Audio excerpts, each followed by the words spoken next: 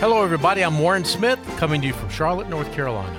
And I'm Natasha Smith, coming to you from Colorado Springs, Colorado, and we'd like to welcome you to the Ministry Watch podcast.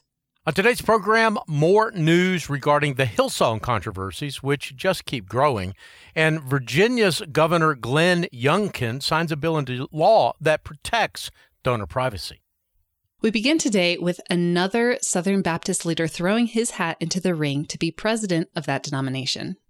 Yeah, longtime Southern Baptist pastor Bart Barber, who has served in numerous leadership roles at the nation's largest Protestant denomination, has joined the race for president of this evangelical denomination. Barber, who's 52 years old, has been pastor since 1999 of First Baptist Church of Farmersville, Texas. He joins two other candidates in the running for SBC president. They are Tom Askell, who is a Florida pastor who has claimed liberals are taking the SBC over, and Robin Hadaway, who is a former Southern Baptist Convention missionary. The election campaign, which follows Ed Litton's presidential victory at the 2021 Nashville gathering, is unusual, as presidents typically seek a second one-year term. Yeah, but Ed Litton announced that he would not run again after facing a variety of controversies, including one over plagiarism in his sermons, for which he has since apologized. A previous candidate for SBC president, Florida Pastor Willie Rice, announced on Wednesday of last week that he was withdrawing from the race after reports that his church had ordained a deacon who was a former school teacher and admitted to having a sexual relationship with an 18-year-old student in the 2000s came to light. Our next story is the latest in the saga over the megachurch Hillsong. Yeah, the results of an investigation by an independent law firm into Hillsong, New York City, paints a picture of a church leadership that was filled with abuse, sexual misconduct, and secrecy. The details include several extramarital affairs by the New York Church's former pastor, Carl Lentz, spiritual abuse of volunteers and staff, as well as multiple incidents of consensual or non-consensual sexual interactions between church leaders and congregants, staff, volunteers, or non-churchgoers. Now, that last bit was from the Christian Post, which originally broke this story. A less than flattering documentary on Hillsong aired on Discovery Plus last week in details of another report which leaked to the media alleging that Reed Bogard, the former pastor of Hillsong's Dallas, Texas church, had raped a staff member. Yeah, in the wake of all of these events, multiple prominent Hillsong pastors in the United States have resigned or announced that their churches would be disaffiliating from Hillsong. And as if all of the news about Hillsong wasn't enough, Hillsong Worship, the music arm of Hillsong Church, has withdrawn from a tour with Christian music group Casting Crowns. Yeah, it was a 21-date tour scheduled to begin on April 22nd, next week, in Tupelo, Mississippi. A statement said that Hillsong Worship was withdrawing in order to put the health and well-being of the people of our team first. That from the release that they put out. Hillsong Worship has released 36 albums with more than 500 songs since 1992. That's 30 years ago. And the church estimates that its songs have been sung by an estimated 50 million people in about 60 languages. The group's latest album, These Same Skies, was released just a few months ago in November of 2021. Now, Hillsong Worship received a Grammy Award for Best Contemporary Christian Song or performance for their song, What a Beautiful Name, back in 2018. And by the way, Natasha, I just wanted to say a couple of words about that. If your church uses a Hillsong song in your worship services, you are financially supporting Hillsong. Your church, in order to use these songs, has to have a licensing agreement, usually done through an organization called CCLI, the Christian Copyright Licensing Incorporated.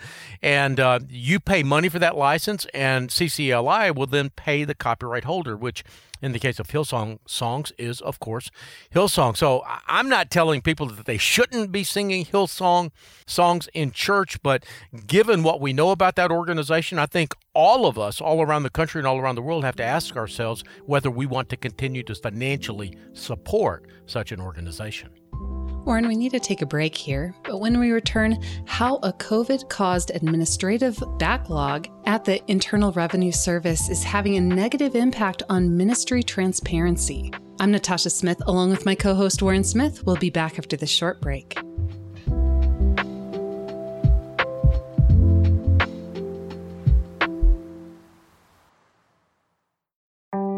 Hello, everyone. I'm Brittany with Save the Storks. Save the Storks is a pro-life ministry passionate about inspiring the world to reimagine the pro-life movement by serving and valuing every life. Save the Storks partners with pregnancy centers all across the U.S. to own and operate a stork bus to offer free ultrasounds and pregnancy tests to women in unplanned pregnancies. Stork buses park near college campuses, abortion clinics, shopping centers, and serve rural communities that lack medical care. Save the Storks is pleased to be the sponsor of the Ministry Watch podcast. For more information about our life-saving organization and how we partner with pregnancy resource centers around the country, go to SaveTheStorks.com. That's SaveTheStorks.com.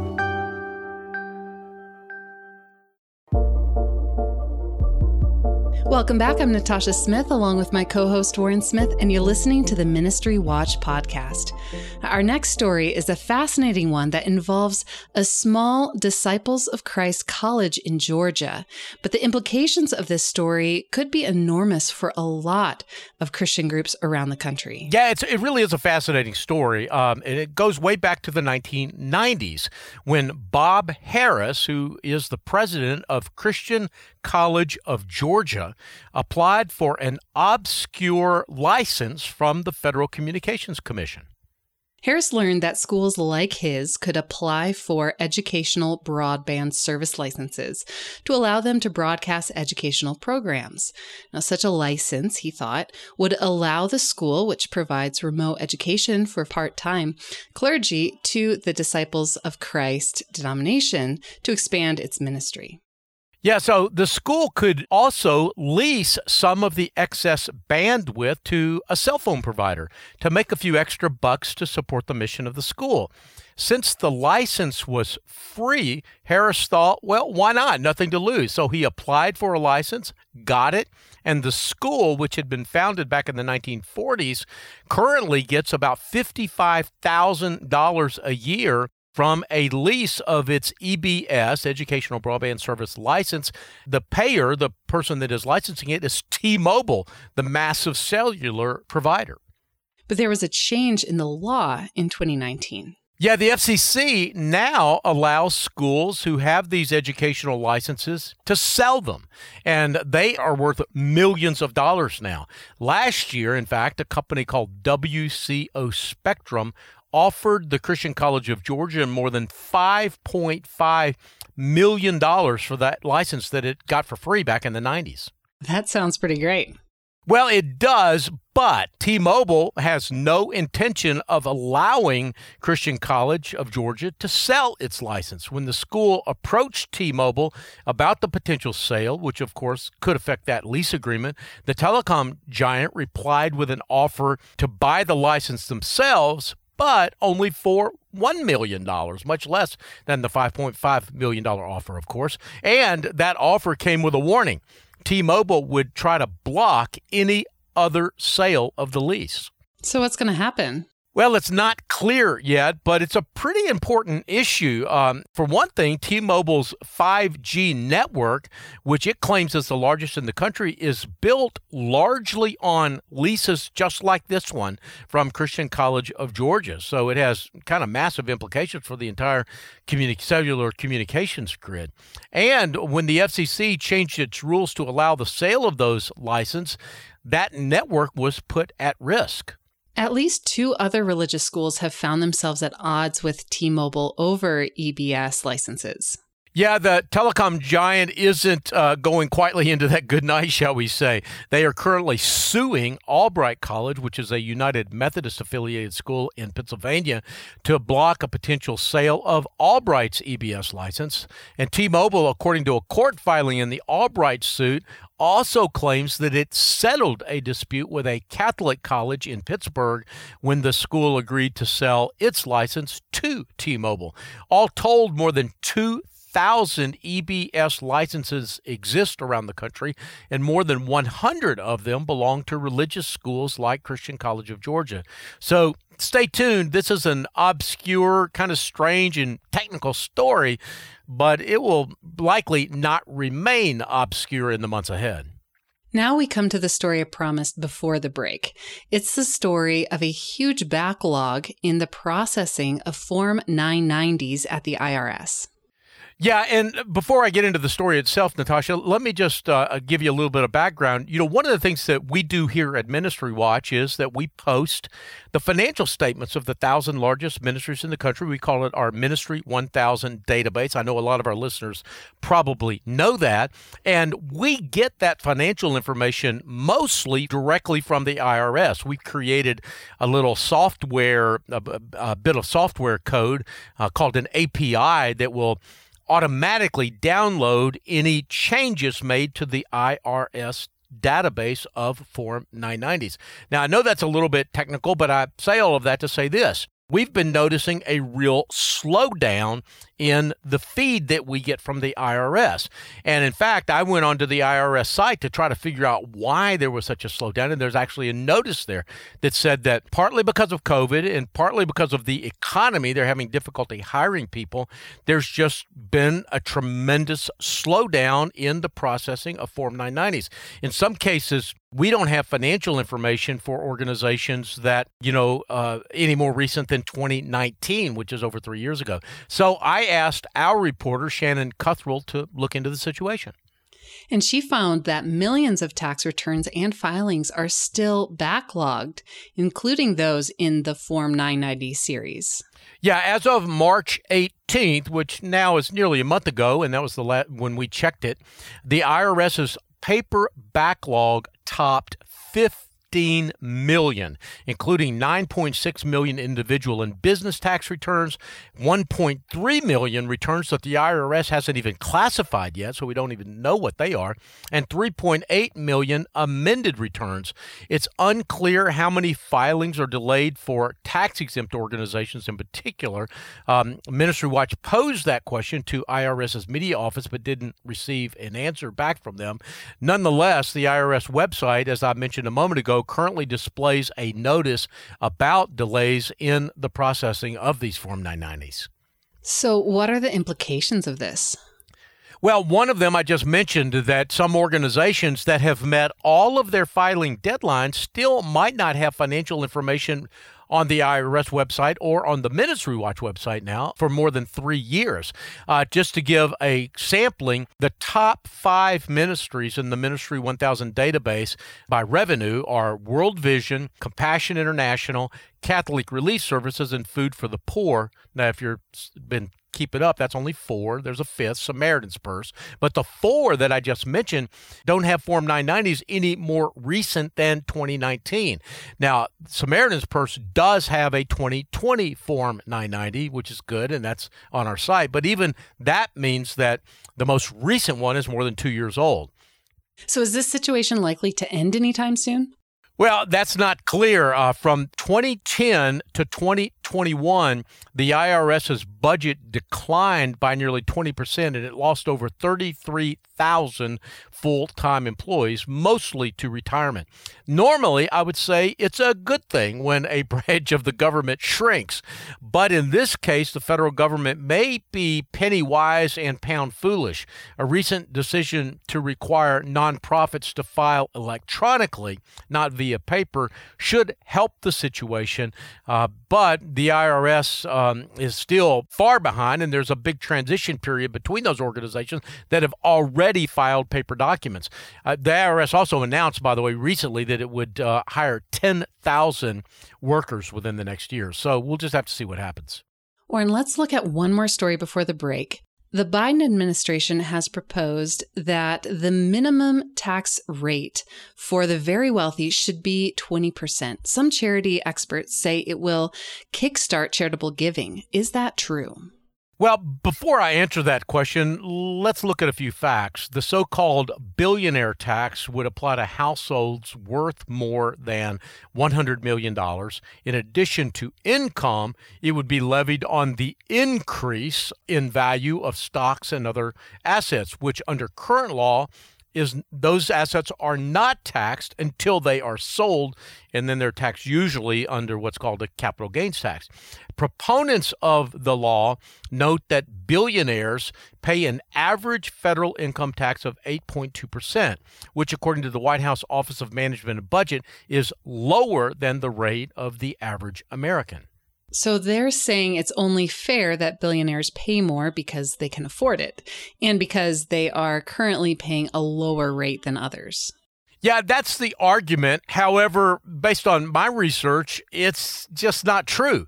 According to the Nonpartisan Tax Policy Center, about 45% of all American households pay no federal income tax at all. So you really have to manipulate the data in strange ways to support that White House claim that billionaires pay less taxes, even a lower tax rate, than the so-called average American, especially when so many average Americans, 45% of them, pay no taxes at all. Now, what about the claim that this will increase charitable giving? Well, Nicholas Duquette, an economist and associate professor of public policy at the University of Southern California, is one of those making that claim.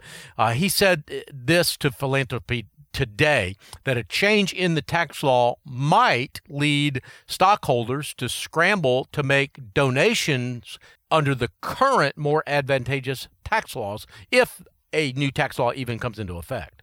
You said might. That means that it also might not. Well, that's exactly right. And even if it does increase the giving of appreciated assets, those appreciated assets most likely will go into donor-advised funds and foundations because, again, keep in mind, we're taxing the ultra-rich. They already have typically donor-advised funds and foundations set up, and they can just put the money there. They still will have control of the giving. And in some cases, if they give, for example, companies or stock in companies that they own or control, they can do that in a way that allows them to continue to control and run their businesses while getting a massive tax deduction. And then, of course, one of the things that we've written about foundations and donor advised funds in the past is that once the money gets into the foundation, it often just sits there. And the current law says that they only have to give away about 5% per year. So it's likely that even if it might spur on paper an increase in giving into foundations and donor advised funds, it's not likely that a lot of that money will actually go to philanthropic purposes. Now, here at Ministry Watch, we don't take positions on pending legislation, but in my personal view, this new law would likely not increase the taxes paid by billionaires. It likely would increase the amount of money that ends up in foundations or in offshore and lower tax jurisdictions and have a minimal impact on actual charitable giving in this country. And I should add, Natasha, by the way, that it seems unlikely that this bill will go anywhere anytime soon. The Ultra Millionaire Tax Act of 2021 is currently in the Senate Finance Committee, where there is a virtual tie in membership between Republicans and Democratic members. Warren, we're going to take another quick break. When we return, our weekly lightning round of ministry news. I'm Natasha Smith with my co-host Warren Smith. More in a moment.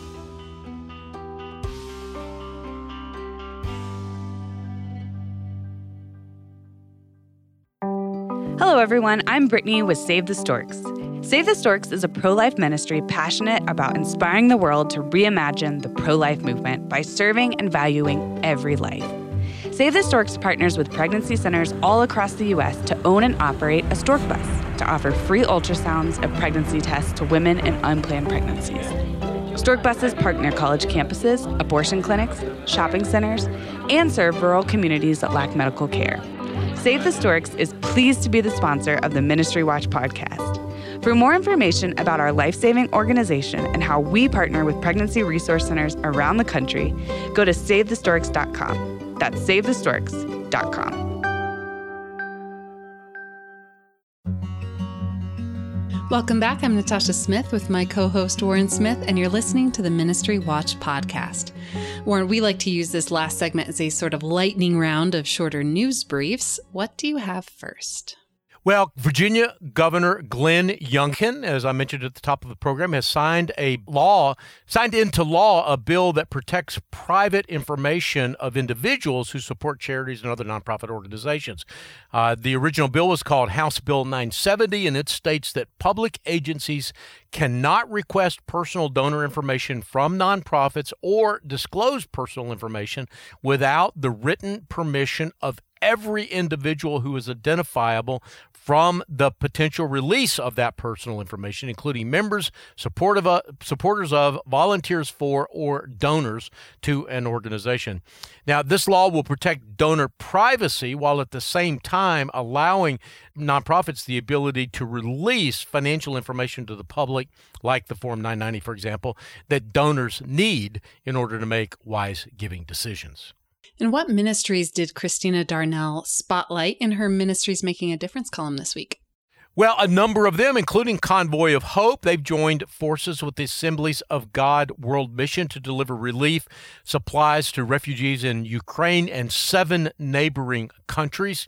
Farms International is partnering with a church in Kenya to provide interest-free loans to 5 local business owners, including produce and livestock farmers and small store owners. And the Fellowship of Christian Athletes did something interesting this month. They will present the Kay Yow Award to Elon University's Charlotte Smith, who is in her 11th season as head coach of Elon's women's basketball team. By the way, Elon is just right up the road from me here in Charlotte. The Kay Yow Award was first awarded in 2008 and is now presented annually by the Fellowship of Christian Athletes to a basketball coach who has, in their words, exemplified biblical principles over the course of his or her career. Do you have any final thoughts before we go?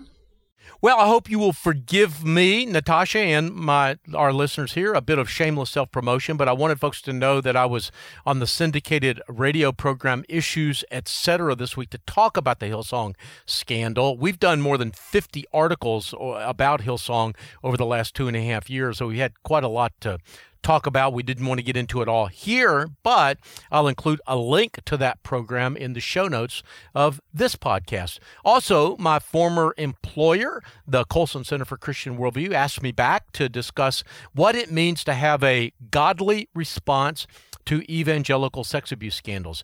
I had a great conversation with my friend and former colleague Shane Morris.